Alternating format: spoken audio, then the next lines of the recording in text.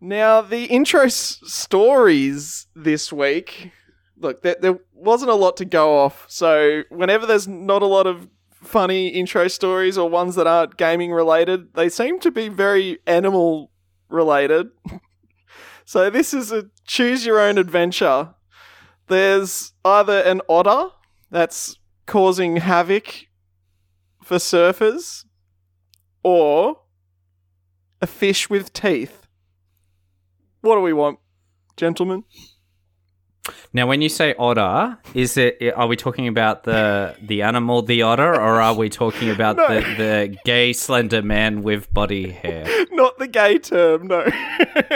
We're talking about the animal, yes. That's completely changed his outlook now. He's like, I don't know. Yeah, I think I'm leaning towards fish with teeth now. Yeah? What do you think? The old toothy fish. You reckon toothy fish Whatever as well, floats Max? your boat. Sure, let's go with All toothy right, fish. let's go. This was written by Bill Chappelle and comes out of NPR. Jenna Clinton was sitting on her back porch watching her son Charlie, who's 11, fish in a pond behind their house in Oklahoma this past weekend when he suddenly started yelling for her. He was screaming, oh my God, Clinton told NPR. I thought he was just being dramatic, to be honest, she added. Then she got close, look at Charlie's alarmingly weird catch. Obviously, being in a neighborhood pond, we're used to catching a few bass or catfish, she said. I mean, nothing with human-like teeth. It turned out that Charlie had landed a pacu, a fish that's a cousin of the piranha and whose outside teeth have long struck fear in swimmers. The pacu is a native of South America, but this one was swimming in a small pond in the Clinton suburb north of Oklahoma City. He said it put up a heck of a fight, Jenna told NPR, saying her son reeled the fish in on his own. He was the only one down there fishing and he did a great job. I'm just trying to work out how did they say how old the son was? Because I'm imagining 11. that 11. Yeah. Okay. All right. So that's why they're saying, oh yeah, they did a great job. Yeah. Okay. It's like, good job, kid. You've reeled in a monstrosity. Yeah. It would just hit differently if they were like 30 and the mum's like, oh, he did a good job. Well, I feel like this needs to be seen because it is, I don't know, it's highly disturbing, so I've just sent it to you two there in Discord. Oh! But first off, they definitely look like they could use a brush. Like there's God. There's some gingivitis there if I've ever seen it. But oh my God. Yeah. Those are some human-ass teeth. Yes. That is terrifying. It's disturbing. And it's, you know what? The thing that freaks me out about it even more too is it's not like a Mr. Burns situation with the three-eyed fish in The Simpsons. That's exactly what I was thinking of when you opened up with this. But this is different. But it's an actual fish. It's just a cousin of the piranha. Oh, dear. Oh, God. Max, are you as disturbed as us? I'm more disturbed as to so they caught it in a pond in their backyard. It's not native to the area. So in my mind, this fish was some birds trying to eat this fish, and this fish is like, fuck you, and took a chomp out of it and just flew away with the bird. And that's why it's landed in this random pond in oh my God, Oklahoma. Oh my God. Bloody NPR said as well too. Like the mama say the kid said it put up a hell of a fight, and it doesn't surprise me with those pearly whites right there. You'd be able to just what they need to do now is mount it as like one of those singing belly bass fish. Can sing and grin at you. Can I say they like they look, while they're a bit yellowed and they haven't been taken care of, recently, they still look pretty good for, a fish that spent its entire life having no dentistry. Shit, I had to pay 10 grand to get my teeth bottom row lined up like that. The fish just fucking gets it. You have to spend so much to make our teeth look like natural. Oh my God. Yeah, this fish definitely had braces in high school, for sure.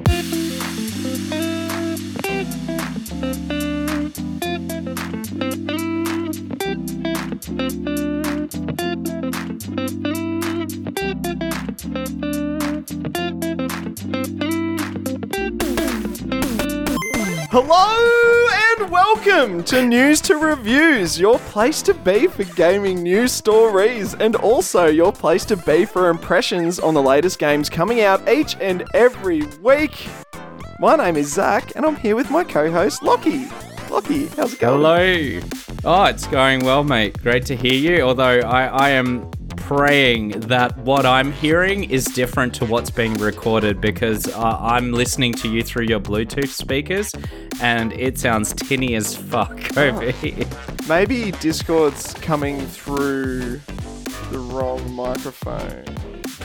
Yeah, it's definitely on your Bluetooth headset speakers. I'm just hoping that what we're recording are those juicy, rich, dulcet tones that we're used to. Is that better? For our dear, dear listeners. Yeah, that's better. Oh yeah, baby. Oh my god, there's that ASMR. It also fixed the clipping issue that I was having. Hey, there you go. Oh, we're doing tech solutions in the very intro of the episode. This is how we do it over here on News to Reviews. And another thing that we do on News to Reviews is have fantastic guests on each and every week. And this week is no exception. We have Max Cooper from the Pop Culturist PlayStation podcast for the players. Max, thanks for being back on the show again. I think it's the third time now. Yeah, third time. And like I said last time, it's always a good time. I look forward to this. So when I got your message a couple of weeks ago, always down to party. Oh yeah, it's always good fun. Some form of shenanigans always happens when I come and play with you boys. Yeah, but you weren't expecting to start your morning off with talking about a fish with teeth. I know I wasn't. Oh well, I don't. Yeah, no, no. It's definitely a different start to my morning. Well, it's always a great start to the morning listening to you and Ryan chat about all things PlayStation on For the Players. Where can people find that and all the stuff you put on the interwebs? So all our juicy stuff comes out Monday morning at 8 a.m. on podcast services and 9 a.m. on the YouTubes. You can find us at youtube.com/thepopculturist. We also post some random stuff on Twitter. I'm at bpossess101 and we also have at the popculturist. But yeah, most of our stuff is a recorded podcast. We try to live record as much as we can. That usually happens Sunday evenings. But yeah, for video and audio content, Monday mornings, place to go. Oh yes, if you are a PlayStation gamer, you'd be crazy to miss. If you want to hear two crazily mediocre hot takes, then come and check us out. Well, if they're part of our audience, they're used to mediocre hot takes, so that works out fantastically. And you'll be able our fans love lukewarm takes. Well, lately, all it's been is bloody Activision Blizzard bullshit. Oh, yeah, well, maybe slightly more on that later, but just a reminder, you can find all of Max's links in the description of the podcast down below, as well as all of News to Reviews links. But if you want to help out For the Players, or you want to help out News to Reviews, or any podcast that you enjoy, the easiest way you can do that and the freest way you can do that is by leaving a rating or review wherever you happen to listen to that podcast. It really helps those content creators out and just makes them feel warm and fuzzy on the inside. It really does. Gives us those endorphins. Keeps us off drugs, you know. We don't need to go for drugs for that hit if we get ratings and reviews. So if you want to keep us off drugs, please rate review. If you want to keep us on drugs, patreon.com. Kid. We'll have to put a poll out. What do our fans want? Do they want more druggy side, or do they want us to be, what is it? Straight edge, clean edge, hardcore. After starting off with a fish with teeth, they may need the drugs. I take the edge off. I think I'm off kilter enough sober to not want to include drugs into that business. Well, look, Lockie, I know something that our fans do want, and that's gaming news. Let's talk about it.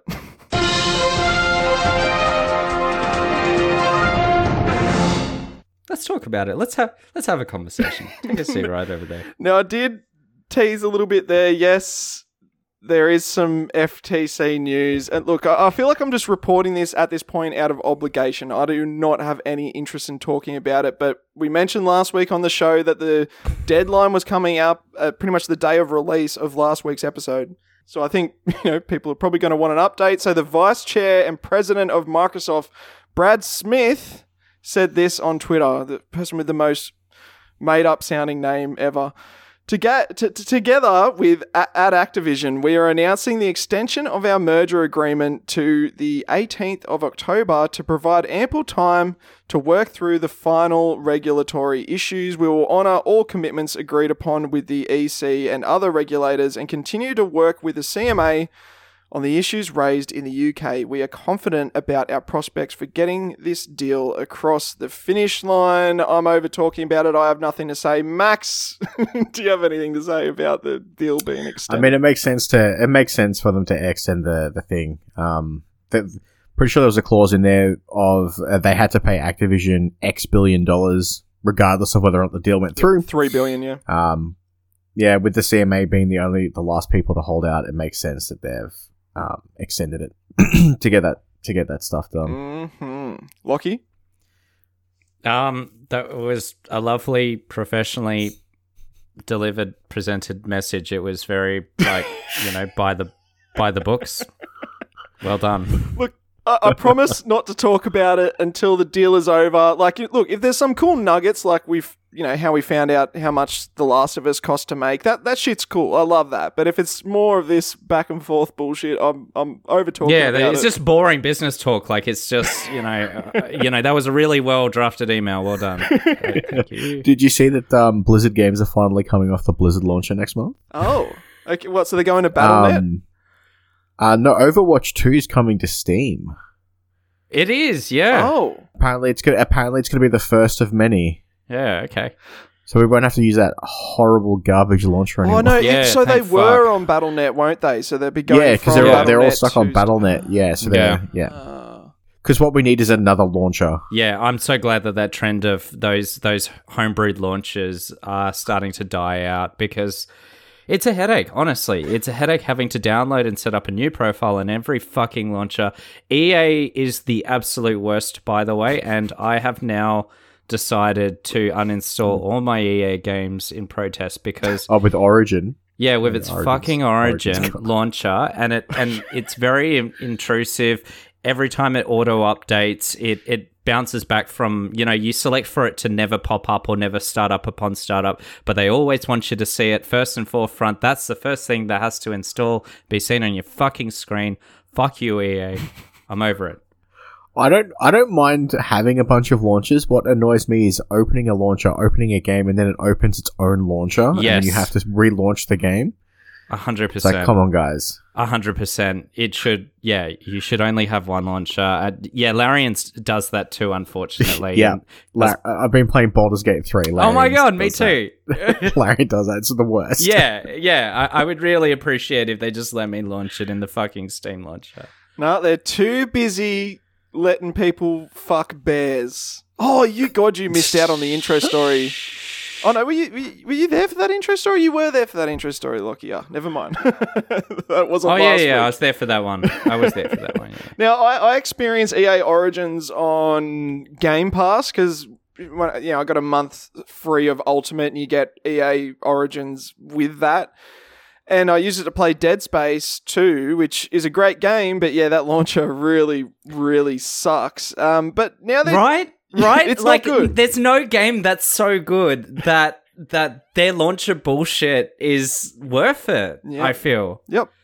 And now that's how bad it is. Game Pass is actually changing now as well too. So remember how we used to do... The world is changing. Well, remember, Lockie, how we used to talk about the PS Plus games coming up for the next month, and we do the Xbox games with gold, and we stopped doing the Xbox games with gold because they all sucked. Yeah, they were all terrible. They were like pretty much seeming like Xbox would be like, just go get Game Pass, all right? Stop wasting your time with Game with Gold. And it was always fucking like, the Atelier 1,000-paragraph title.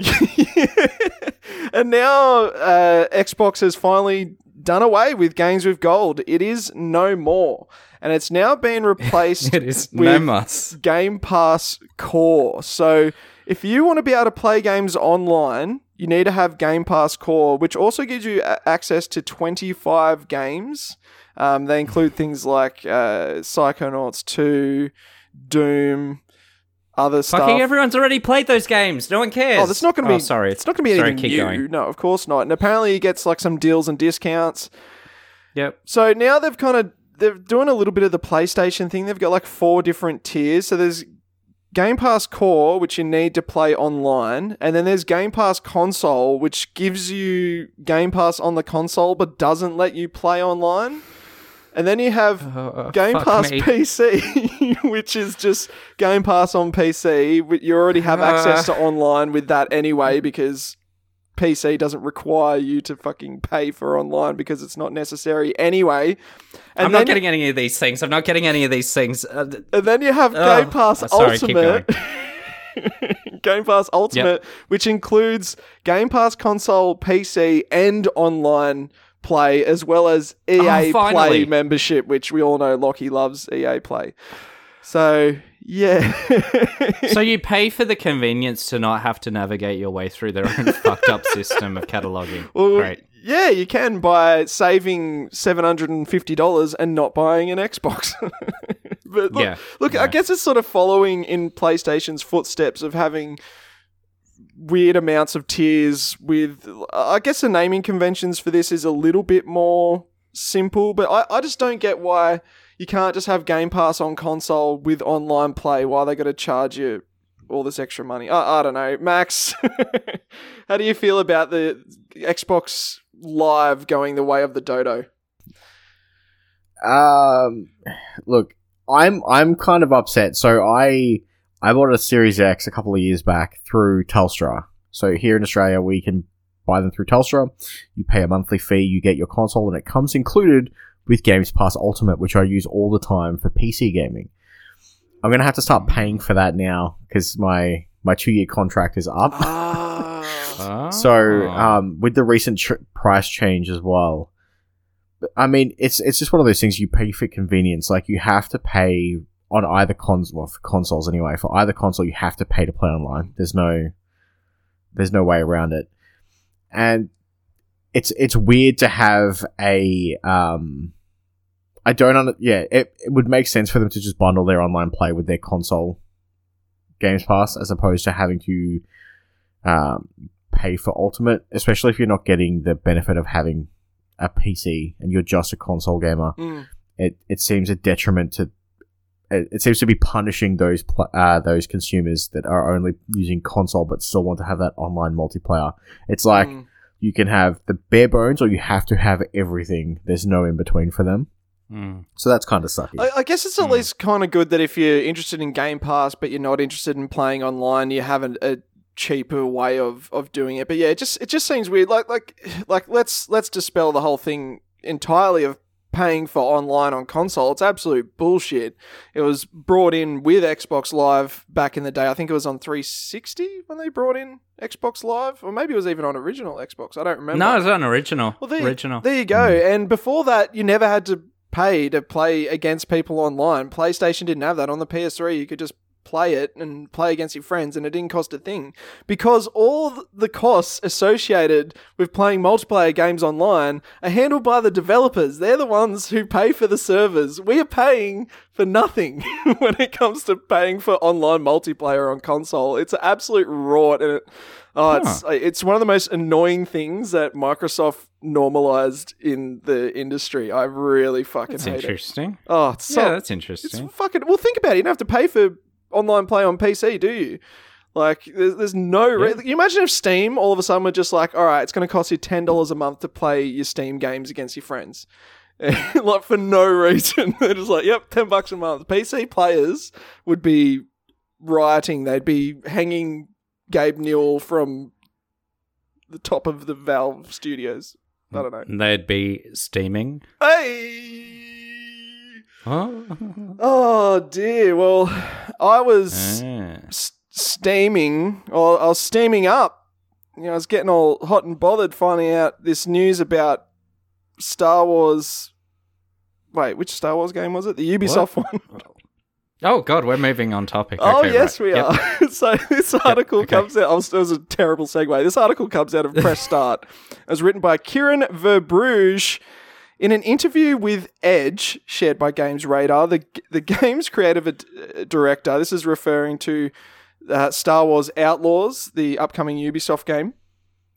The game's creative director, Julian Garrity, shared some vague details around the size of its planets, saying it's a crude analogy, but the size of one planet might be about the equivalent to 2 of the zones in Assassin's Creed Odyssey. It could be 2 to 3 zones, but it's not, this sort of epic, the whole of England recreated approach. Garrity continued, saying that each of the planets for which we don't yet have a total count would be manageable in size for both the player and developer at Ubisoft Massive. Looking at the Assassin's Creed Odyssey in particular, 2 to 3 zones could be around a third or half of one of its bigger main islands. Using some very rough math, that means to match the overall explorable area of Odyssey, not counting oceans, Star Wars Outlaws would have to feature around half a dozen planets or more. Whether or not Massive is shooting for that big a game remains to be seen, but that hopefully puts it all into a bit of context now. It doesn't at all. It makes me confused and I feel sick now because it's like this terrible way of describing things in space. It's the most Ubisoft-centric way you could possibly fucking send me it. the spreadsheet at this point. I'm like, just send me the numbers. I can't listen to you describe it anymore. Just tell me how many towers I have to climb to unlock the map. Like that's what I need to know. How many towers am I climbing up to reveal the fog of war on the map? It's at this point I would politely ask them, would you mind sending me the report through? I just want to take a look at the numbers and wrap my head around it a little bit more if that's all right. Yeah, it's a terrible way to describe how large your game's going to be. Yeah. It's a couple of zones in Assassin's Creed. You'll be right. You'll figure it out. For me, I played Assassin's Creed Odyssey, so it makes sense to me. But of course, they're relying on people. I played Assassin's Creed Odyssey too, but I played it too, and I have no fucking clue what they're talking about. That game was so long ago. Fucking. Oh my god! He starts off. Think of a thimble. Now multiply that thimble by 18.5 times, and then double it, and then. And then if you halve that, and then you think about the size of the maps on StarCraft 2, and you sort of think about how you can actually overlay those two maps with each other, that'll be similar in some way. That'll be about a third of what we're thinking of in this upcoming game release. Does that make sense to you guys? Does that make sense? Everyone clear? Great. Moving on. Ugh. It's like a magic eye trick. You got to look at the Assassin's Creed Odyssey map for 15 minutes with your eyes slightly crossed, and then it's just insane nonsense that he just said, and it made no sense. And he probably was better off leaving it to people that understood how to deliver messages more effectively. Just give us a time frame. It's like each planet will take a couple of hours to explore. You know. Yeah, well, the thing that had me a little bit concerned is they don't even know how many planets they want to have yet. This is meant to be coming out next year. So they said they don't have a total count. Like, you should know how many planets you want to do in your game that's coming out next year. But hey, I guess that's how Ubisoft does things. Look, I'm excited by Star Wars Outlaws. That showing that Ubisoft had at the most recent Ubisoft event, I thought it looked fantastic. It looks like a lot of fun. And knowing that they're not doing the procedural generation shit like Starfield's doing, and it's going to be handcrafted areas for each planet, that's kind of like what, Star Wars Jedi is and stuff like that. I like that. I want handcrafted areas that are interesting to explore. You like that, do you? I don't want procedural generation. It's not fun. I played No Man's Sky, didn't like it. He wants handcrafted zones that are about 2 to 3 times the size of Assassin's Creed Odyssey. It's not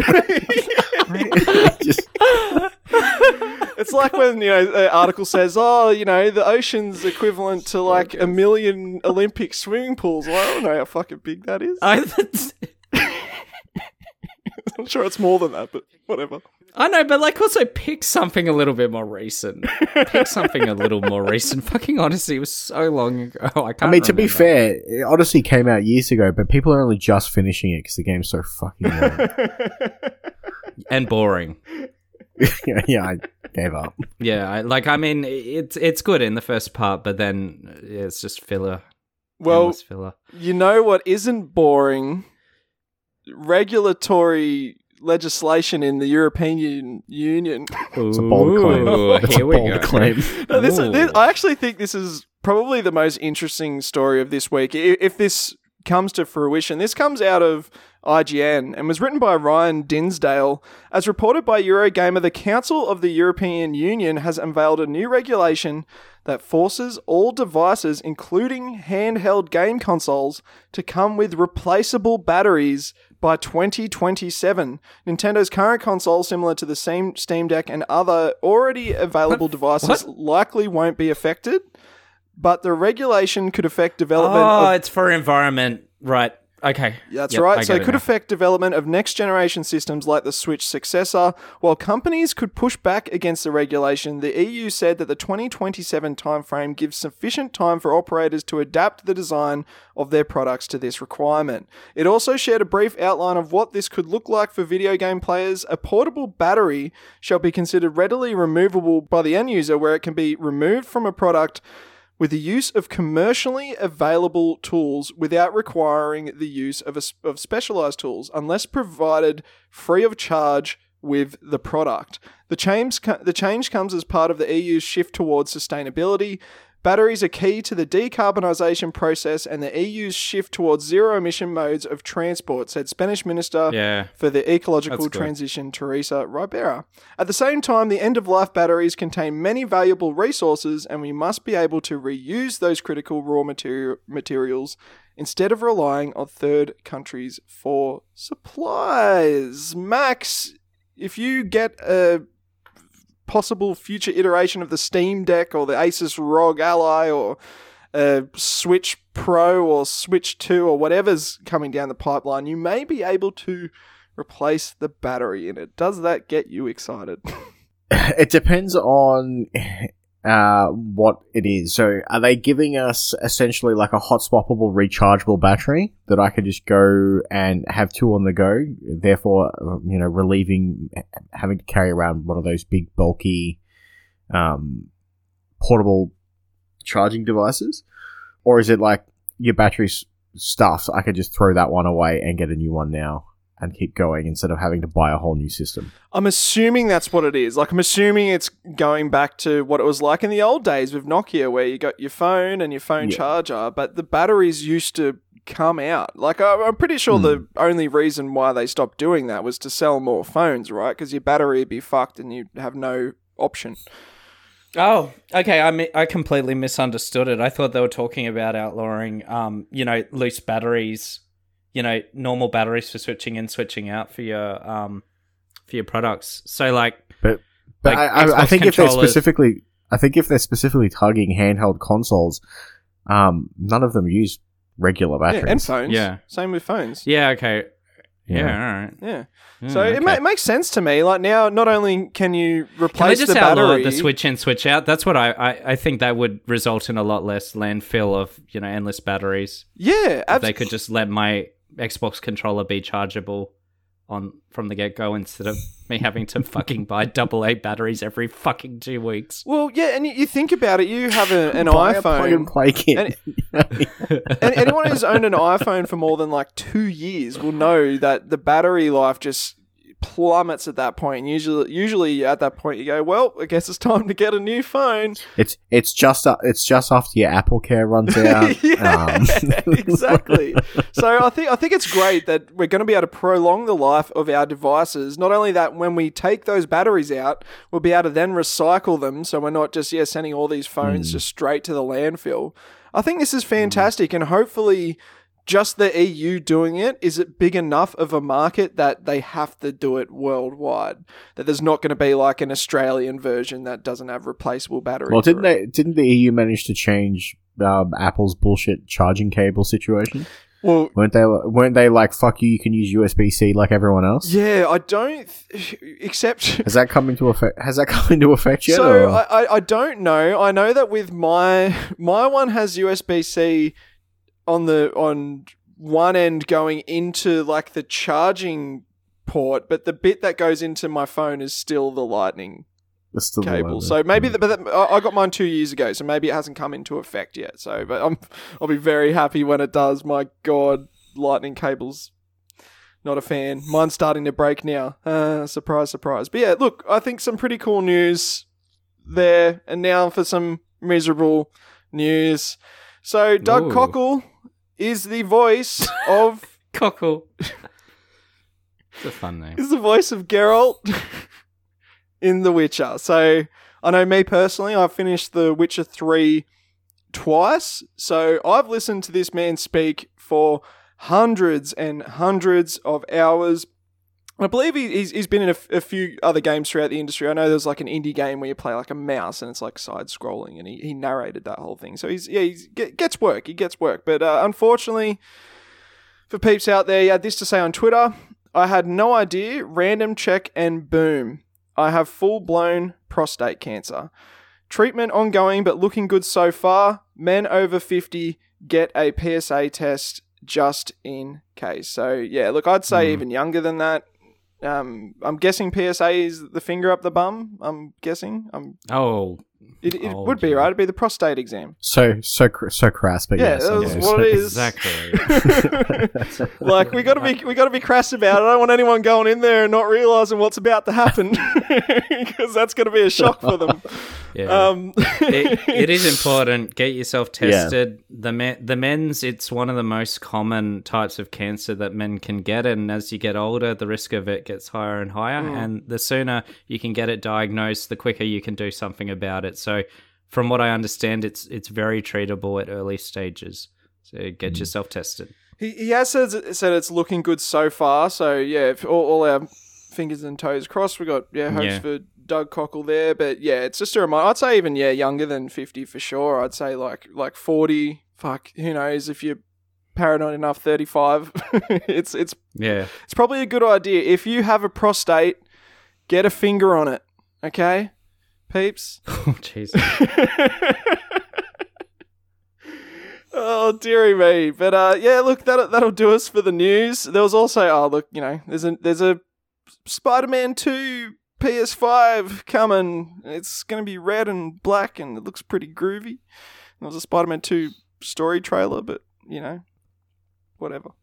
I didn't watch the trailer because I'm full blackout now. I don't want to know anything else because I'm definitely getting Spider-Man 2. Yeah.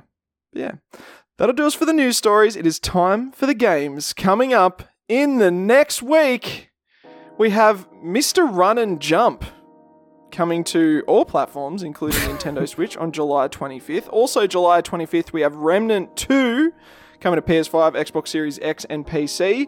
Ratchet & Clank Rift Apart coming to PC July 26th. Double Dragon Gaiden Rise of the Dragons coming to all platforms, including Nintendo Switch, July 27th. Also, July 27th, we have The Expanse, a Telltale series, Episode 1, coming to all platforms except for Nintendo Switch. F1 Manager 2023 is coming to all platforms except for the Nintendo Switch, also July 27th. Pixel Junk Scrappers Deluxe coming to PS5, PS4, PC, and Nintendo Switch, also July 27th. Radiant Tale coming Nintendo Switch, July 27th. And finally, Disney Illusion Island coming July 28th to Nintendo Switch. Max, did any of those titles stand out to you? I know there was a lot there. Yeah, Remnant 2 is the big one that's on my radar. Nice. The first one was great. It's a third-person Souls-like with guns. And cooperative. So it ticks a few boxes for me. Co-op, a big one. I love me some Souls-likes. So I had a blast with the first one. Picture like if Borderlands was a Dark Souls game. Okay. and that's Ooh. kind of what it is. So yeah, Remnant 2's on my list for next week. When you say third-person shooter, Dark Souls game, that makes me think of Returnal. Would that be a good comparison? No. So Returnal's more of a roguelike, Okay. not a Souls-like. So there's obviously Returnal is once you die, you lose all your stuff and you start the run again. Remnant is more of a I guess the best way to describe it would be like a mix of Borderlands and Dark Souls. So it's a shooter. Yeah. It's an over-the-shoulder shooter, but it has that looting aspect from like Borderlands, but it's the game style of it's very difficult, similar to like there's a lot of boss fights, there's a lot of waves of enemies. I think a couple of years back it came out for free on Epic, which is where I first played the first one, and then the second one got it now, so I've been pretty keen for that. I think there's 4 different playable characters, and each character has their own like skill tree and their own way of playing. So, it should be good. So, is there any kind of procedural generated stuff in Remnant? I think from memory, some of the dungeons are procedurally generated. Okay. And the world map itself to a degree. So each time you play it, everything won't be in the same location. But all the bosses are similar each game, each playthrough, but they'll be in different locations. Okay, so I guess in the procedural part, it's sort of similar to Returnal, but because you have, I'm guessing something that's the equivalent of bonfires to checkpoint you as you go throughout. Okay, yes. that's good. That actually sounds more approachable than Returnal. I was pulling my hair out with Returnal. I didn't even get Returnal's rough. It is rough. difficult. It really is. So it was anything else stand out to you at all? No, that was the only big one. Some of the older games coming back is cool. Like it was a Double Dragon, I think you said. Yeah, the big one for me would be Remnant 2. Okay, nice. How about you, F1 Lockie? for the driving fans. Yeah. Look, I was checking out the Double Dragon guide, and I was curious because I remember Double Dragon, or actually, was it Double Dragon or Twin Dragon from SNES days? Can't remember. I swear I've heard Aaron talk about Double Dragon at some point. Would that be right? It's like a beat 'em up, is it? Yeah, he easily could have. Yeah, he loves stuff from that generation, that style of just side-scrolling beat 'em up. And that's what this looks like. So if that's something that tickles your fancy, this could be a good one. The other game that jumped out to me was Mr. Run and Jump, because I thought I thought that's a funny way to sort of describe a reductionist Mario game. You know, you just run and jump. So I looked it up, and it looks like it's got this neon light sort of style. It's a little bit low tech, low budget, but it looks interesting. Looks like a fun, small scale 2D platforming adventure. So I'm interested in that one. Yeah, you're right. It does look kind of cute, kind of like a neon Celeste, maybe. I don't know. Yeah. I don't know if it would be as difficult, or actually does look quite difficult. Yeah. It looks tough, and that's why, I'm interested in it. Yeah, no. Kind of maybe like that Meat Boy type of gameplay. Yep. Yeah, nah. You can let me know how that one goes for you, Lockie. Yeah, curious. I might check that one out. It does look cool though, you're right. Yeah, it does look bloody cool. I'd say anyone who has a PC and doesn't own a PS5, so has not played Ratchet & Clank Rift Apart, then get amongst that shit. That was our Game of the Year for 2021 at our News to Reviews Game Awards. I love that game. It is absolutely fantastic. It's kind of funny. They recently released the PC specs for it, and it looks rough. Well, you need a real beefy rig to run that. Look, that doesn't surprise me because it's a gorgeous game, but I thought it was super funny that you don't need a SSD in order to play it. So that's weird. The whole thing when it came out was, it's exclusive to PlayStation 5 because only the PlayStation 5's custom SSD can handle this game. Not only do you not need the PlayStation 5's custom SSD, you don't need an SSD at all. Wow. What the fuck? So did somebody lie Oh no! in marketing? No, games They just marketing. didn't want to make it for Surely PS4. It's fine. Yeah, exactly. No, I don't believe games marketers would ever tell a lie, Lockie. So you take that back, my friend. It's almost like people just say stuff to get you to buy, and then it doesn't matter if it's true or not. Now, Disney Illusion Island was another one that I thought. Oh no, sorry. Yeah, Illusion Island. Yeah, that's right. Is another one I thought looked cool. I think it's been shown off at a couple events. It's like a cartoony 2D side-scrolling platformer game where you play as, I think, like Mickey, Minnie, maybe Goofy and someone else.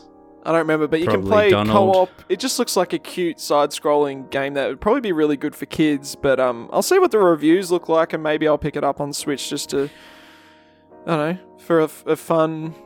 I'm about to fall asleep, play a couple of levels, kind of easy platforming game. Don't know, but yeah. Speaking of being about to fall asleep, let's move on to the next segment. Well, that'll do us for the games coming up in the next week. Do we want to take a break, or should we just keep powering through? I really need a coffee. You want a break? All right. We'll take a all brief right. break, and then we'll jump back on in with the games that we've been playing.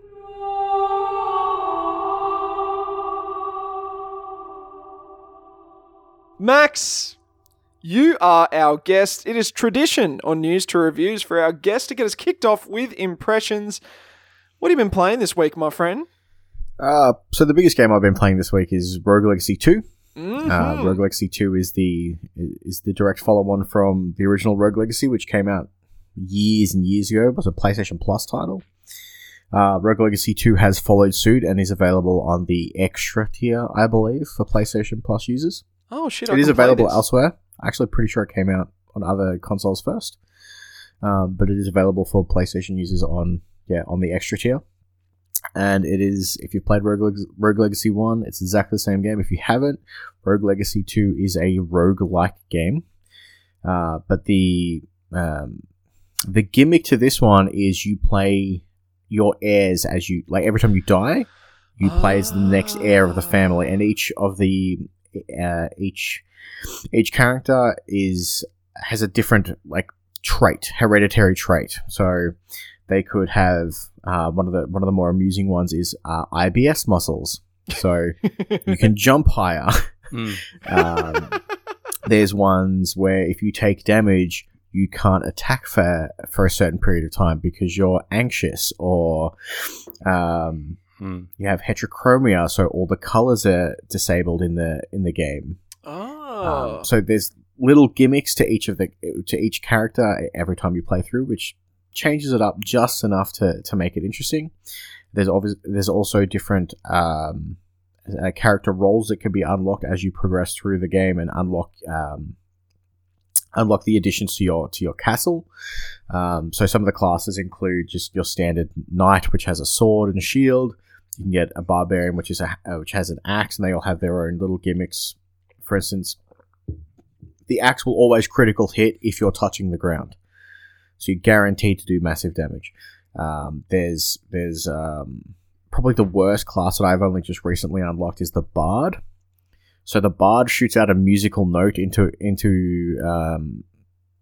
essentially one of the areas of the map, and then you have to juggle and attack the musical note to actually deal damage to enemies around it. It's a weird class. I'm not a huge fan of it, but essentially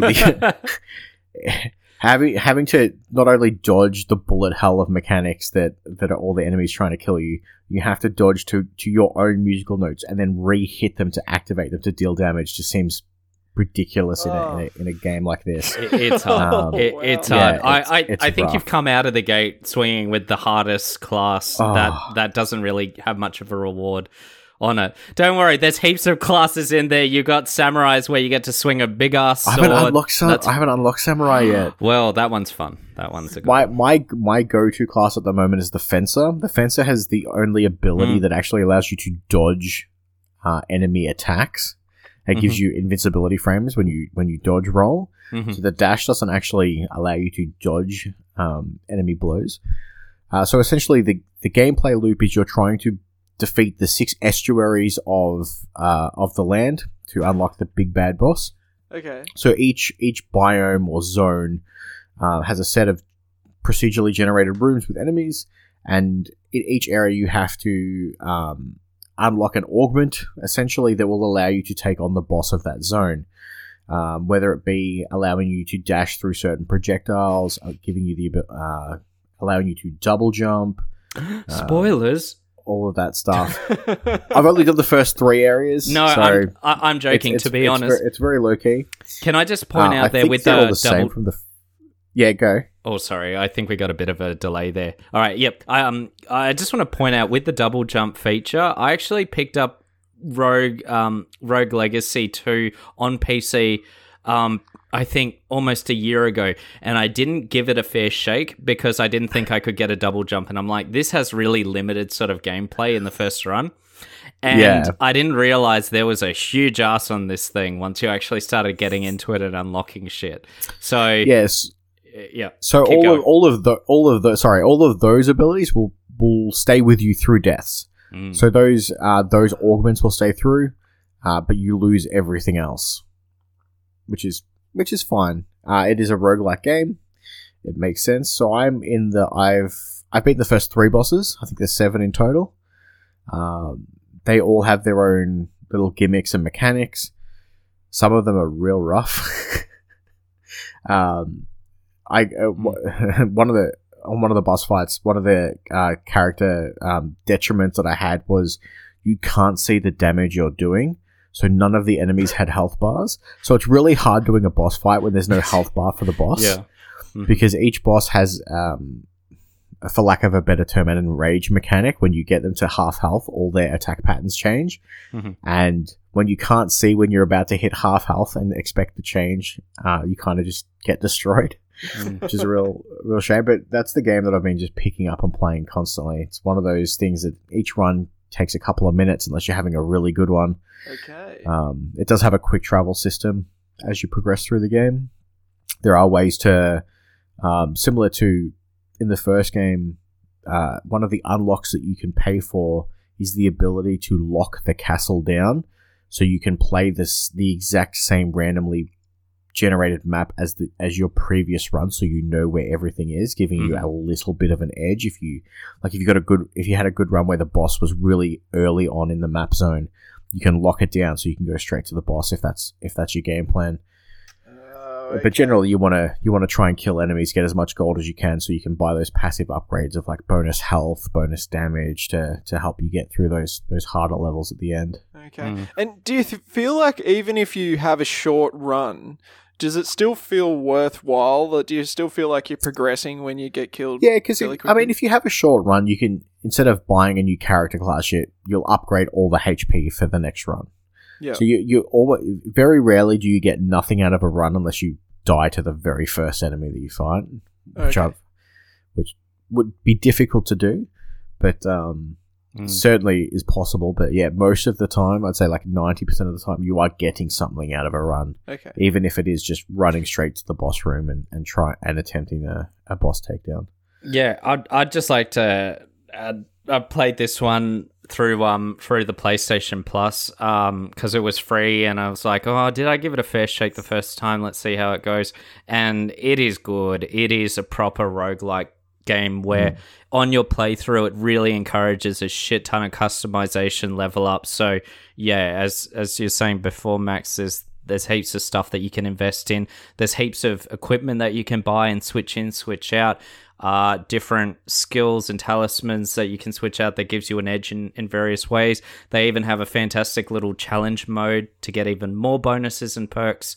It's pretty much what Diablo, Final Fantasy 16, or all the big RPG titles are absolutely terrible and abysmal, and just clear reminder of what they completely fail at, and that is customization and tech trees. Yeah. Yeah, I gotta say, I wasn't too interested when I heard about Rogue Legacy 2, purely because it's just on PlayStation. It looks like something I'd like to play on Switch, but this sounds like a very interesting roguelike, especially with how, every time you die, it's a new generation. You're continuing that legacy. I get the name. That's awesome. It reminds me of Dead Cells. It's on Switch. Yeah, Okay, Max. it's on Switch as well too. My question to you is: have you played Dead Cells before? Dead Cells, yeah. Yeah. So if you've what would you say with this one comparing up to Dead Cells? Which one's better? I guess they're both very similar. The random nature of Rogue Legacy 2, I think, can lead to more fun moments, just from those like hereditary things of like the different gimmicks each run. Changes it up enough that it's dying is like, oh, it's not, oh shit, I died. It's what's going to happen next now. It's like, what am I going to get now? And the other benefit to those hereditary traits is the ones that are so detrimental, they give you a bonus to your gold income for that run. So even if it's a really so the worse your hero is, the more gold you're going to gain from the run, helping you out for the following one. I feel it's a little bit more user friendly than what Dead Cells is. Dead Cells is a bit more hardcore, but it's funny. I hated Road Legacy 1. I absolutely despise that game, and I'm like, I'm going to give Rogue Legacy 2 a shake, and it's been the game for the last couple of weeks that I haven't been able to put down. So I'm like, I'll just do one quick run, and then I'll end up playing it for like an hour and a half. What is it that turned you off Rogue Legacy 1 that I don't know what it was. I don't know if it was just, wrong game at the wrong time, and since then I've played a lot more roguelike games, and this kind of is fitting the bill nicely, but yeah, for whatever reason, number 1 just didn't gel with me, and this one's doing really well. Maybe it was a bit too rough around the edges. I mean, usually the first game in a series has a smaller budget, so it could also be that. I haven't played it, so I couldn't say. Yeah, for sure. Well, I was just looking it up on Switch, and it's $37.50. So I've added it to my wish list. I don't know if I'm ready to commit to that yet, especially just because I've got so much stuff to play at the moment. List? Try it for free on PlayStation first. Yeah, true. Good point. And if you enjoy it and you want it in a handheld capacity, yeah, it looks like a perfect handheld title.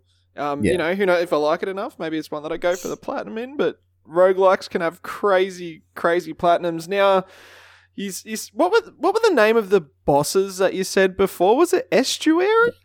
I think Estuary is the... Now, I googled Estuary. It's the tidal mouth of a large river where the tide meets the stream. So I don't know if they're like going for a weird... They're trying to turn it into their own proper noun or some shit like that. Because I'm sure I've heard that before. It sounds it made me think of Estus Flask from, Dark Souls. But yeah... Estuary. All right. I saw there's ambrosia in it. That was in Hades too, right? Hades. Yeah, ambrosia is the nectar of the gods. That's right, mythical good shit. Did you play Hades, that mythical Max? good shit. I loved Hades. Yeah, I loved Hades. Better than Hades, Rogue Legacy 2? Nothing's better than Hades. Fuck off. I know, I'm setting a high bar. Yeah, what kind of question is that? Hades is also, although similar, like of the same genre, it's a very different game because it's a top-down isometric, whereas Rogue Legacy 2 is a 2D platformer. Yeah. So they're slightly different, but yeah, Hades is obviously a go-to. Hades remains king. I'm looking. I hope Hades 2 is good. I don't know when it's coming out, but I really hope they've got big shoes to fill. They do. Yeah. Look at. So is it Supermassive? Is that who does it? I can't remember the studio that does Hades. Supergiant? They've got Supergiant. Yeah, they've got a good track record with their games. I feel like pretty much every single one of their games they've done so far have been critically acclaimed. So I've got faith in them. Hades 2, let's fucking go. Now, something we do here on News to Reviews is if we feel like we've played enough of a game, we leave a review score on it. Do you think you've played enough of Rogue Legacy 2, or would you rather wait for another? Look, I'm probably sitting at like 30 hours played for Rogue Legacy 2. Oh, shit. That's pretty decent. I've been really enjoying it. Like I said, every time at night, I'm like, I'll have one quick run, and it'll turn into like 30 runs, and that's how you know it's a good roguelite. Yeah, it's been good fun. Look, roguelikes aren't for everyone, but if you're a fan of that genre, Rogue Legacy 2 is a very easy recommend. Yeah, if you're scoring out of 5, I'd give it a 4 out of 5. If you're scoring out of 10, be an 8 out of 10. Oh yeah, nice. Yeah. It's a very solid roguelike, and it's a fairly easygoing entry level point too. Like it's not too difficult. It does ramp its difficulty up as you progress through, but it's not so punishing that it would dissuade people if they're not as good at those styles of games. Yeah, no, I'm keen. I'm adding it to the backlog. I don't know when I'll get to it, but it is going to happen at some stage. I don't know what console, but it's going to happen. Now, something else that happened is I played Viewfinder. Now, I forgot about Viewfinder until we were talking about the games coming up in the next week. Last week, we were talking about that with Andrew and Anthony, and we were like, Viewfinder, what the fuck is this? And then we looked at the trailer and were like, oh, it's this game. This game looks amazing. No, not me finder, you finder. Oh. And I played pretty much straight after that recording. I downloaded the demo. I think I played it the next day. And I fell in love with it immediately. I tried to see if I could pre-order it. I couldn't. For some reason, Sony would only let you wishlist it. And then it came to release day, and because of whatever time zone fuckery, I couldn't play it until it was like 11 o'clock at night. I'm like, well, I'm going to bed at this point. But Wednesday, I finally got my hands on Viewfinder, and I'm so glad I picked up the full game because holy shit. So for people who don't know what Viewfinder is, it's a puzzle game, an indie puzzle game, where basically the main mechanic that they use for solving puzzles and doing everything in the world is you get a picture. You can either take a picture with a camera at certain phases of the game, or just you're given a picture to use, and basically you hold that up, press R2, and it imprints that picture into the world, but it also imprints all the objects from that picture. It's almost like placing something from another reality straight into your world. And it is fucking mind-blowing. It is so cool. It looks mind-blowing in the trailer, but the first time that you lay a picture out and then you move your character and see everything shift as your perspective shifts and see all the objects there in existence, it freaks my mind out in that same way that going through a portal did the first time in Portal. I absolutely loved it. And as you progress through the game, they do more and more clever things with this mechanic, and it's just so good. I loved it so much. I had such a good time with it. Lockie, I know you checked out the demo of Viewfinder. What did you think from that snippet that they give you? Oh, yeah, no, I think it's really cool design and concept, very trippy.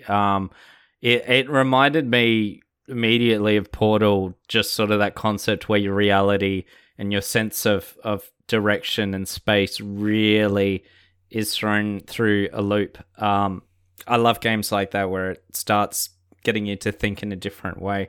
Immediately, I just started testing out the boundaries of this thing because it's like, oh, that's a really fucking cool concept. So how does this work?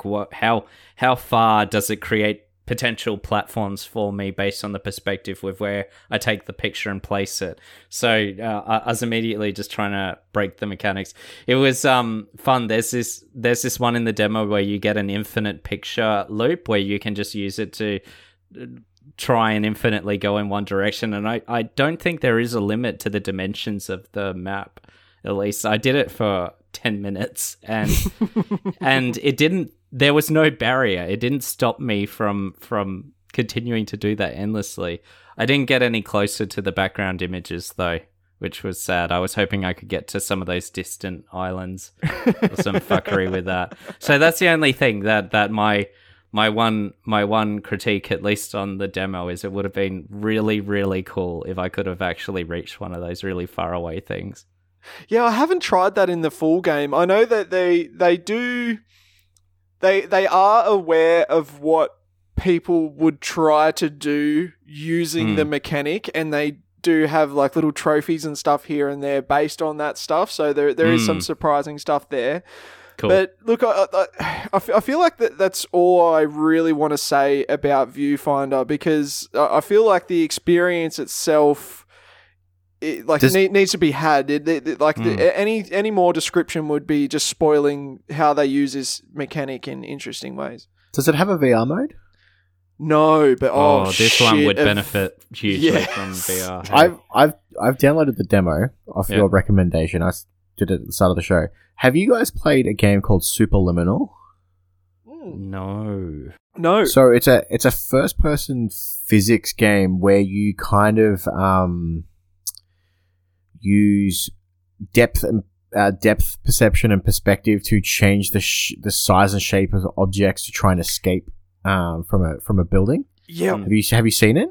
So no, I haven't, but this is almost the exact same thing. I don't know why this is Markiplier fucking playing it, but I'll try to look it up on YouTube. It's very similar to Maquette, I think it's called. Oh, Machete. That was the PlayStation. The Machete. that was the PlayStation Plus game a while back. Yeah, that was the perspective puzzle. Oh, that's neat. Yeah, Bryce Dallas Howard and all that. Yeah, that is a cool mechanic. That's really neat. We'll definitely have to check that one out. And it sounds like it can be finished pretty quickly, because Markiplier has a full playthrough that's an hour and 40 minutes. So it sounds like it's not like a super most of these puzzle games are fairly short. Yeah, and I think it took me about probably 4 hours to get through the entirety of Viewfinder. So it's also not super long. Did you ever get to the point where you were like, I'm kind of over the gimmick, or was it engaging enough and used in different ways, just enough to keep it interesting and fresh? Or were you kind of just getting to the point where you're like, I can kind of take the same photo and use the same thing to get through all these puzzles without too much difficulty? Oh no, never. So they were changing up how they use that mechanic. Okay, cool. So you have multiple different stages. There's 5 different stages, and each of those stages has separate levels. So usually each of those separate levels will have a different spin on the mechanic. It's super, super cool. I think I'm 99% sure I'm going to platinum this one, because it seems like it's not too tricky a platinum. How I don't know how to. I'll use Portal as an example. You know how there's in Portal there's a clear, obvious way to do a certain puzzle, but you can make it you can do it in such an elaborate way that it completely redefines how you'd think you'd be able to do it. Is that something that you can do in Viewfinder, having not played it before? Is there multiple ways to solve the same puzzle, or is it kind of like, this is the mechanic it wants you to use, this is the type of thing that you kind of have to use, there's no way around it? Or can you kind of, for lack of a better term, MacGyver your way through it using random stuff? I'd say most of the puzzles, there's a pretty obvious, or not obvious solution, but you know the way that they're trying to get you to do it. Or does it kind of like, because you said there was different zones with levels in each zone, is it the first level is essentially like introducing the mechanic, and then they progressively get harder puzzles to make you think about how you're going to use that mechanic to get through different situations? Or they definitely do get progressively harder. I'd say through probably the first 3 levels, I didn't really get stumped at all. It was more just like, might have been a bit of time figuring stuff out, but it was more just, that is such a cool way they're using the mechanic here. I loved what that solution is, even if it didn't take me too long to get there, if that makes sense. Whereas later on, there's definitely some where there's probably multiple, I'd say, throughout this, where you could solve it in ways where they don't particularly expect you to. I know the last level, I definitely did something which I don't think you were supposed to solve it that way, or they probably put it in there knowing that some people might think to solve it that way, but others wouldn't. There's definitely a bit of that cheating the game, right? So, like, figuring out ways to break the game with its own mechanics. Because I did that a fair bit in Entropy Center. There was obviously a clear way that they wanted you to do the puzzle, and for whatever reason, that's just not the way I figured it out. And I've done something different. I'm just wondering how how loose they are on those mechanics to solve each not puzzle. very. So I'd say something like Tears of the Kingdom was fantastic at that. They'd give you a way to solve it, and you can just completely do whatever way you want to do, which was awesome. Yeah. But yeah, it's definitely more structured here. They're definitely pushing you more to do it one particular way. There will be a few that you can cheese it a little bit maybe, but for the most part, they have their way. They want you to do it. And that's how you got to do it. There's optional puzzles in there as well too, which I wanted to do every single one of them because the puzzles are all fantastic. I absolutely love Viewfinder. I'd say if you play the demo and you enjoy the demo, then the full game's an easy buy. It is maybe a tiny little bit on the expensive side. It's $37.50, which is probably a lot for some people when it's quite a short experience. For me, I found the mechanics so unique and so interesting, and the way they used it so interesting that I was enthralled from start to end, and I easily felt like I got my money's worth. But other people out there, maybe they won't feel quite the same. I don't know. But I'd say if you really love that demo, then it's a no-brainer to pick it up. If not, maybe wait for a bit of a sale and then pick it up. I'd say most people won't be disappointed. What a fucking year for puzzle games it's been this year. We've had Humanity and Tears of the Kingdom. I tweeted earlier in the week, puzzle gamers are dining super well in 2023. We also had the puzzling game as well. You mean Gollum? I wasn't actually meaning Gollum, but that's even better. it's just puzzling why it even exists. Exactly. How did this happen? How did we get here? So bad that they shut all the development studios down. I was actually thinking about Forspoken when I was saying that, but Gollum's even better. Hey, I liked Forspoken. Ooh, all right. Okay, now we've got a bonus segment. We've gone into bonus segment territory. I haven't gone back to play the DLC, but I enjoyed my time with Forspoken. Yeah. Okay. All right. You finished the main story?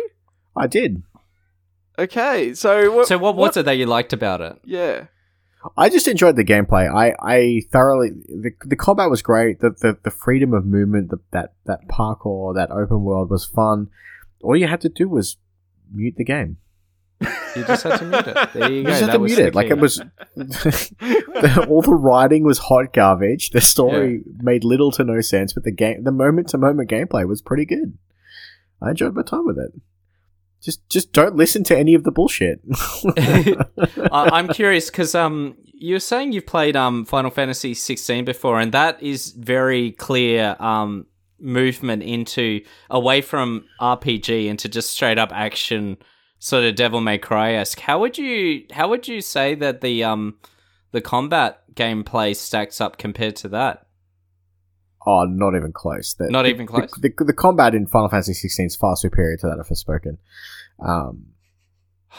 But I don't know. I that was the one thing that I like Devil May Cry games, so I was playing when I was playing Final Fantasy 16. I was playing Devil May Cry with a Final Fantasy skin on. Like it was great. I loved it.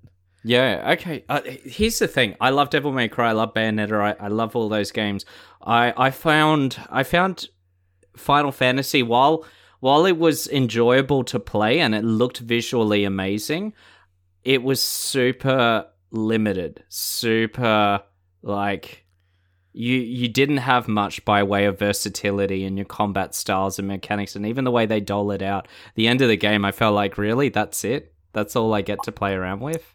I don't know.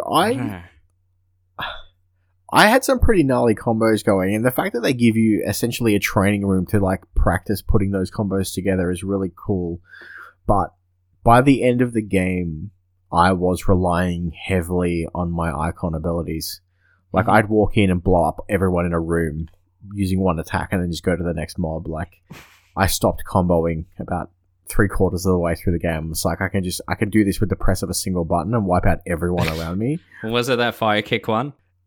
Yeah. It was Phoenix's ultimate ability. I just walk in, everyone would catch fire, and then I'd be like, all right, I'm done. Move to the next room. So, look, I'm all for there being, I love a good game with a power fantasy where you can, just come back and just demolish people. But, do you think it says something that there's a certain point of the game where you want to be able to just walk into a room and just ignore all the combat? Oh yeah, I found it extremely boring. There was zero challenge in the game. It was very easy. Yeah, it was very visually easy. pleasing. The way it was designed in the combat mechanics, I thought it was elegantly put together, but it was really bare bones in terms of customization options and like even pulling off combos. You don't have that many combos that you can really work with. They did play it fairly safe. Yeah. And I think, like Devil May, if you compare it to say Devil May Cry, it's like, yeah, night and day. Anyway, that was our sneak little review on Forspoken / Final Fantasy 16. Sorry, I just needed to get it off my chest. I will add one more thing. For the longest time, Final Fantasy X has been my favorite Final Fantasy game. I think 16 may be coming dangerously close to taking that top spot now. Like, I really enjoyed my time with 16. I love 16's story and its characters, and I loved the way they told their story a lot. I think Final Fantasy 16 has the greatest Sid of all Final Fantasy games. Oh yeah, that's right. Sidolphus is just amazing. Yeah, goodness, hands down. That bloke and the style he was just Sean Bean, and they nailed it. Oh, well, now we know he's going to die. You just spoilers. You said he's Sean Bean. He's dead. He's a walking dead man. Die. Sean Bean's still alive. Well, name me one movie he survived. Yeah, shit. I can't. Name one thing that he's been in that he survived. He's really good at dying. What can I say? But, I didn't say it. I just said Sean Bean. Oh, dearie me. Well, it makes sense we just had a tangent inside of a tangent because we started talking about Forspoken and went to Final Fantasy 16. That was mind-bending because Viewfinder's also mind-bending. And so my last couple of things on it. Getting us back on par. The story in Viewfinder is there's not too much going on there. It's does its job. It's cute. It's sweet. It's got a bit of a twist on it. Whatever, I liked it, but it was definitely not what I was there for. I was there for the mind-bending puzzle shit. And I will give Viewfinder 11 views out of 12. Can you guess what I'm going to do for the next one? Finders. Yes, I went with the worst possible, most basic, easiest ones I could possibly have picked. But yeah, 11 out of 12. I love Viewfinder. As I mentioned, if there's a demo, there's a free demo, you can just fucking try it. Just give it a try. And if you love it as much as I did from that demo, then it's an easy buy. But if not, wait for a sale. Check it out. Puzzle game, great. Good shit. And if you didn't like the demo, don't buy it. That's what demos are for. Yeah, fuck yes. And the next game I'm going to talk about has a demo as well. Pikmin 4. You can play a demo of that on Nintendo Switch right now. Now, I won't talk about Pikmin for too long because I've only played... I got it yesterday. It only came out yesterday. We're recording this on Saturday. And it came out on the 21st. When I first booted it up... I put the cartridge in and that was it. That's done. I've seen the title screen. It's pretty good. That's it. Well, look, I got to say, it was a pretty big commitment putting that cartridge in because by doing that, I had to remove my Tears of the Kingdom cartridge. And now the game has updated, so I can no longer do that beautiful, beautiful duplication glitch. Though there's probably a new one that's come up at this point anyway. You don't need it. I didn't use the duplication glitch, and I had no issues with playing the game. Honestly, yeah. Sorry, just if we're talking about Tears of the Kingdom really quick, I'm still on the tutorial area because I apparently suck at this game. I spent, no joke, so you know the very first shrine that you have to do where it teaches you to put a hook on a board and put it on the rope and just slide down the hill? That took me like 45 minutes because I was trying to do it in the car. I couldn't get the right angle for the hook to be like, just fucking roll down when I jump on you, you piece of shit. It took me 45 minutes. And then I'm like, I can't play this game unless it's plugged into the TV and I'm using a Pro controller. Like I was in handheld mode. I'm like, I just cannot do it. I don't know, for whatever reason. I just don't have the dexterity in my hands to use the baby controllers in handheld mode to get things done. I think I'd fall in that camp as well. I could easily see myself struggling extremely hard with motion controls. In fact, I think I turned off motion controls for even the limited version plugged into the TV. Fucking hate it. I see all these videos online of people making like giant robots. I'm like, am I just dumb? And I can't even put two things together and just ride down a slope? Like, is it me? Or well, and the answer is yes. It's 100% me. It could be a combination, but you know what? We're all different, and we all have different ways of working in the world, and at least Tears caters to that. Sorry, I'll let you get back on track now. I just wanted to point out how absolutely abysmal I am at playing Zelda now. No, but before we move on, I'm just curious. Do you know how long you've spent in the tutorial area? Sorry to... way too long. Way too long. I forgot that temperature's a thing, so I tried to run up the fucking mountain naked and died like 30 times. And then I realized I can just set a stick on fire and I'm good to go and just run up the... And then I've hit the point where I'm like, how do I climb the mountain? Because I can't hold my fire stick while I'm climbing the mountain. Are there fucking clothes somewhere that I'm supposed to get before I climb the fucking mountain? Or I fucking swear to God, that's the hardest part, and that's the only time you'll ever struggle with temperature in the game. Honestly, have I just completely missed something that I should have? No, done? It's not your fault. There is some stuff that you can find, but awesome. Like it's tucked away. Oh, look, I'm just going to tell you because you got to get out of the tutorial zones. Spicy peppers, they're all over the frosty area. Cook those in a pot and it makes a dish that gives you cold resistance. That's how you get there. Sweet. No, but that's the only time, honestly, that's the only time I ever cooked up spicy peppers. Like you do, once you get into the game proper, you find gear. Yeah. And it just gets you through everything.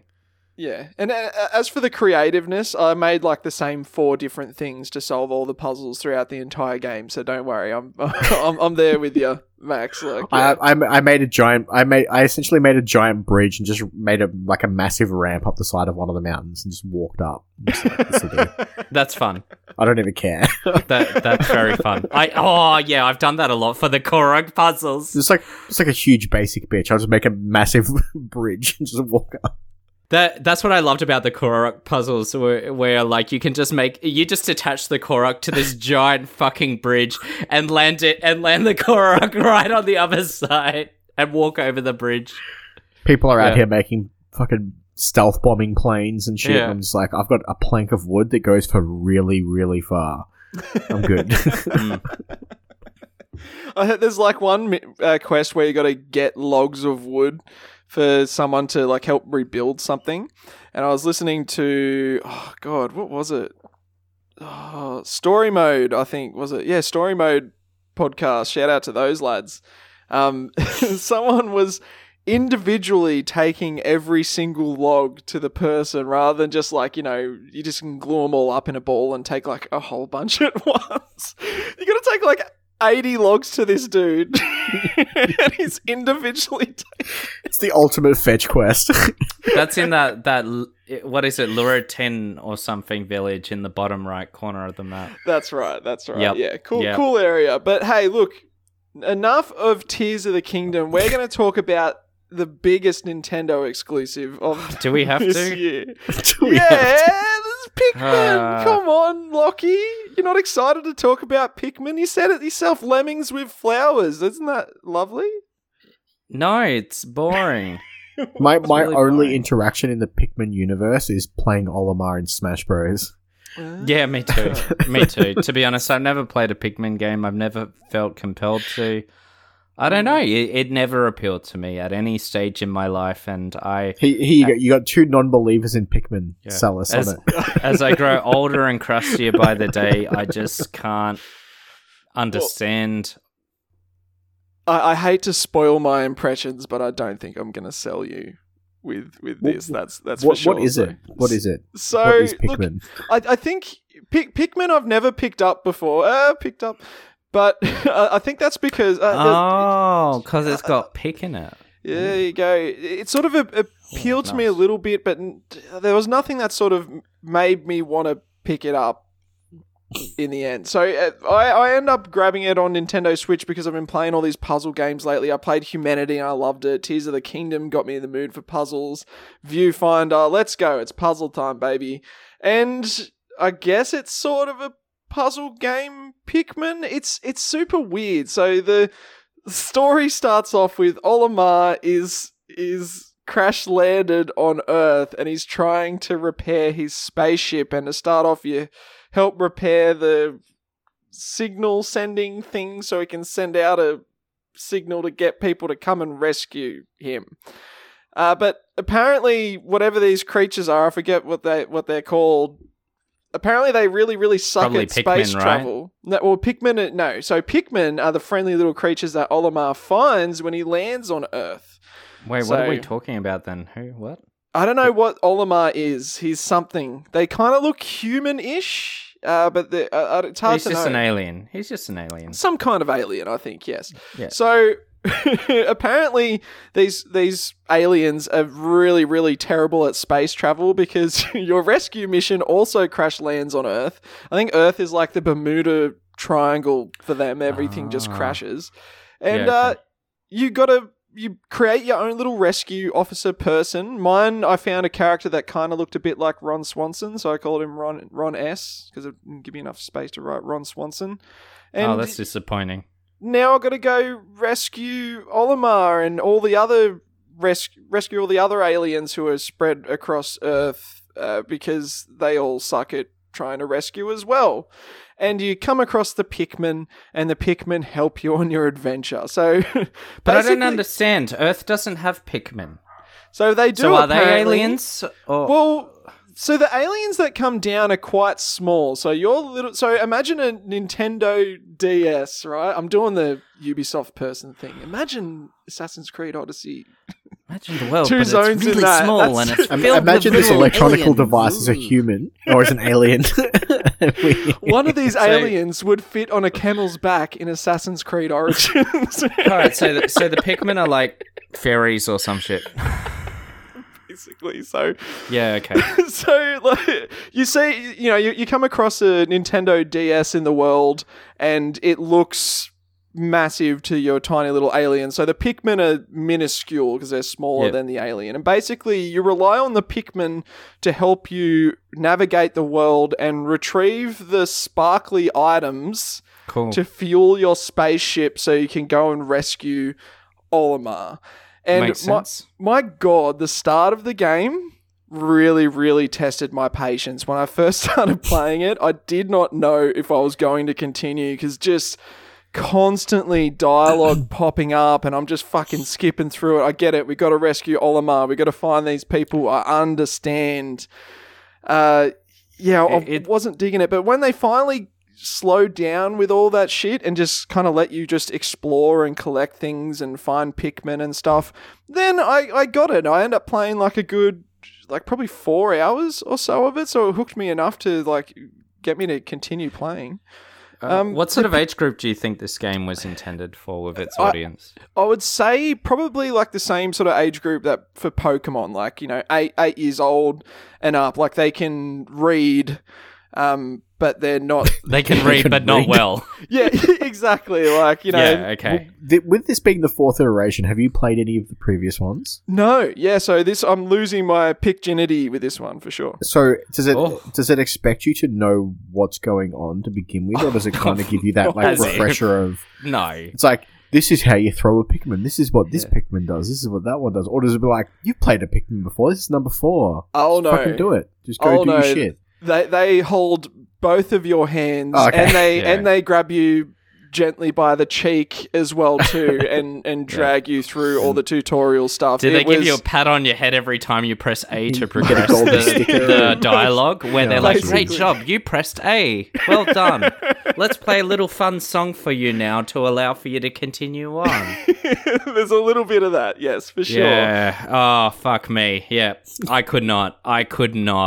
The first level, they have every single control option up on the screen screen. So you're looking at the screen, and probably about like 30% of the screen real estate is like, Gross. use the directional stick to move. Press horrible. A to jump. Yeah, and this is the thing. I understand. You're not selling me on this game. Yeah, and I understand. Games, not every game's going to be for me. Crusty and old, and I have certain standards that someone that's, entering into life and starting to learn and grow, and they see everything exciting and new, and they have extremely low standards as a result because they don't know what's good because they're stupid, might find this appealing. Look, so fortunately, you get to the next level and they remove all that bullshit off the screen. So it's not like, the whole I'm game. joking. I said that plus very it. condescendingly. The young'uns can have their entry-level games. I'd see this as what it sounds like is an entry-level quirky puzzle game, very similar in strain to how their Yoshi games are meant to be that quirky little alternative sort of styles and designs that are, designed for their very young audience to, start enjoying games of that genre. Well, look, to start with especially... And Zach, apparently. And me, yeah. Look, just to start with especially... It was incredibly simple. It's just like... Yeah. So to dig out this thing, you need this many Pikmin. So you just explore till you find the Pikmin, you throw them at the thing, there's your puzzle solved. But then because that's how toddlers work. They haven't developed empathy skills to realize that throwing live creatures is wrong, and perhaps that live creature has agency, will, and feelings. Yeah, it's that whole thing where they're like... I think they're going for even younger, to be honest. Oh, look, young people wouldn't be able to read as much as what this game asked you to read. Like, they're definitely... They're going for people who are at, like, a 7th or 8th... Sorry, like, Isn't that interesting? Isn't that interesting how mentally they treat you even like you're even younger than... Because you're right. If you have the ability to read and write and count, you're probably past that point where you're not... Yeah, well, look, you're not a toddler. This was just to start with, though, Lockie. So as the game progresses, things do start getting a little bit more complicated. So, so later on, you start off with red Pikmin, but then eventually you'll get ice Pikmin, and you'll get electricity Pikmin, and basically different... electrical Pikmin. Oh, be careful. Another Nintendo property Game Freak won't like that. Exactly. And you need to use those in different ways in order to retrieve the items and fuel up your spaceship. So I'd say it's still pretty simple. You'll get to a lake and you need the ice Pikmin to freeze the lake, so then you can go across, get your red Pikmin and get them to bring the item across for you. Which you need the electric Pikmin to kill all the fish with human teeth. Exactly. Good tie-in. Right. So everything is basically Legend of Zelda: Tears of the Kingdom now. Is that kind of like where we're at? Look, so every puzzle so far has sort of been solved by I just need to have the right amount of Pikmin of the right type in order to get to the next area. But I don't know, something about it, it's got that Nintendo charm to it where everything's super cute. You got this super weird bipedal dog that helps you do all this stuff as well too, that you can ride as well. And when I say bipedal, I don't mean like a dog that's like standing upright. Imagine a dog that was missing 2 legs, but then the other 2 legs were in the middle. But they're more like round, so they sort of just balance. That's the kind of dog they've got. Why did they make it Earth? It sounds like it's not Earth. Well, all this stuff is all miniature. Like I think these aliens have crashed on Earth. This isn't some weird earthen dog. I know, this is the thing. That sounds like an alien dog. The Pikmin sound pretty alien too. Why would they call it Earth?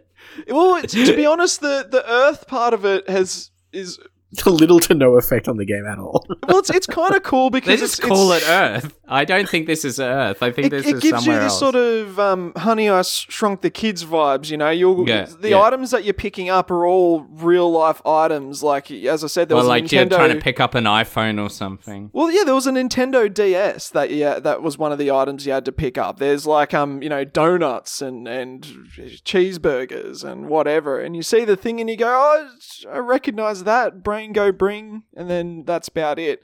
But the Pikmin are super cute. They got tons of personality. When they pick up an item, they go, ooh, ooh, ooh, and do like a chant to sort of like be like, oh, we're moving it. Yeah, they're clapping. It's adorable. Everything claps at you and rewards you just completely for doing the most basic ass thing. But so far, yeah, if you're looking for a puzzle game that's going to challenge you, this definitely isn't it. But you know, it's.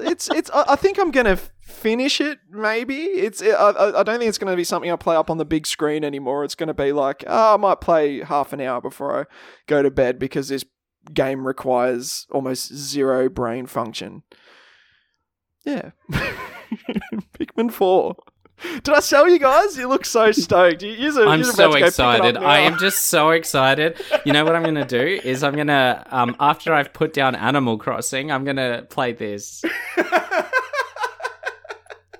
Can't wait. You've clearly wishlisted Max. I can see you're trying to hide it. But I can't see what you're doing with your hands. Yeah, I don't know. Look, Pikmin hasn't really ever done anything for me, and I don't think this one's going to do anything for me either. Yeah, that's fair, Cop. Yeah, but look, maybe I'll leave a review score next week if I finish it by next week. But yeah, I'm probably going to slow down my playtime because yeah, it's definitely not going to require my full attention. But look, gentlemen, I think that'll do us for news to reviews for... actually, sorry, Lockie, have you played anything you want to talk about? No, I think I've talked about enough. I've held my own. I played most of the shit we've been talking about here. Yeah, true. Yeah, you played Rogue Legacy Viewfinder demo. Sorry, I realised I didn't throw to you. I thought I better do that before we end. But that will do us for news to reviews for another week. That was so much fun, Max. Thank you so much for jumping back on the show. It's always a good time having you around. And yeah, that was... Yeah, it's always great to be asked. I'm just terrible at reading my Twitter notifications. I think I got you like 4 days after the fact. I said half of my Twitter DMs these days are just bullshit, crypto, group chat, spam, shit. Oh, yeah. I constantly have like 10 message requests sitting there. And it's all that shit. And yeah, no... Who cares? I'm one of those people, I hate messaging people. It gives me mad anxiety just having to respond. I spend way too much time thinking about how to respond and all that shit. So people are used to me taking a long time to respond to messages. So that is no big deal at all, Max. Like I think it was last night, or no, it would have been the night before. I think you sent me a message Thursday double checking that I was still on board, and I sent you a message at like 4 o'clock in the morning. I'm like, yep, I'm good. Knowing full well you weren't going to get it for like 8 hours. It's an interesting thing. It's like, yeah, okay, you wake up. That's why phones have silent modes. Oh, yeah. That's right. Max, please remind our audience where they can find all your wonderful content. So you can catch our recording of For the Players live on Sunday evenings at 8 p.m.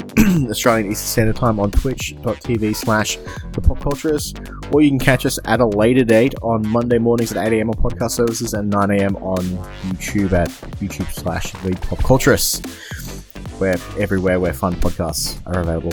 iTunes, Apple, Spotify, all that jazz. Oh, yes. And, regular listeners to News to Reviews will know that I am a Sony pony. I am a PlayStation pleb. And if you're interested in PlayStation, you love PlayStation, there is no better podcast to listen to than For the Players. It is absolutely fantastic. So, yeah, make sure you go and check that out. Forewarning, be prepared for me to be talking about Baldur's Gate 3 for like the next 4 months. Well, I'm keen on that because, 100 plus hours, 17,000 different ending variations, and, you can fuck a vampire as a bed. Like, what would you want in a game? That sounds like months worth of content right there. Oh, just in that one scene. If you want to find all of Max's links, those are all going to be in the description of the podcast down below, as well as all of News to Reviews links. But as I mentioned at the top of the episode, the best way you can help us out, any podcast that you listen to, is by leaving a rating or a review wherever you happen to listen to that podcast. It costs you nothing except for a few seconds of your time, just like the amount of notice I give Lockie every week when I ask for his words of wisdom. Lockie, you got any wonderful. That was amazing. I loved that. My words of wisdom for this week. You know what? I'm going to repeat a little slice of wisdom that we dropped in the episode earlier for those that might not have been listening, because it's so important. It About merits fish with it being teeth? said twice. Is it don't play Pikmin 4? It's about none of those things. It's about prostate cancer. Get yourself checked. Take care of yourselves. I know we say take care of yourselves and one another, but we're talking about it in the medical sense this time. Get yourself checked. It's just a finger up a bum. That's right, yes. If you have a prostate, get a finger on it. And take care of yourself and take care of one another.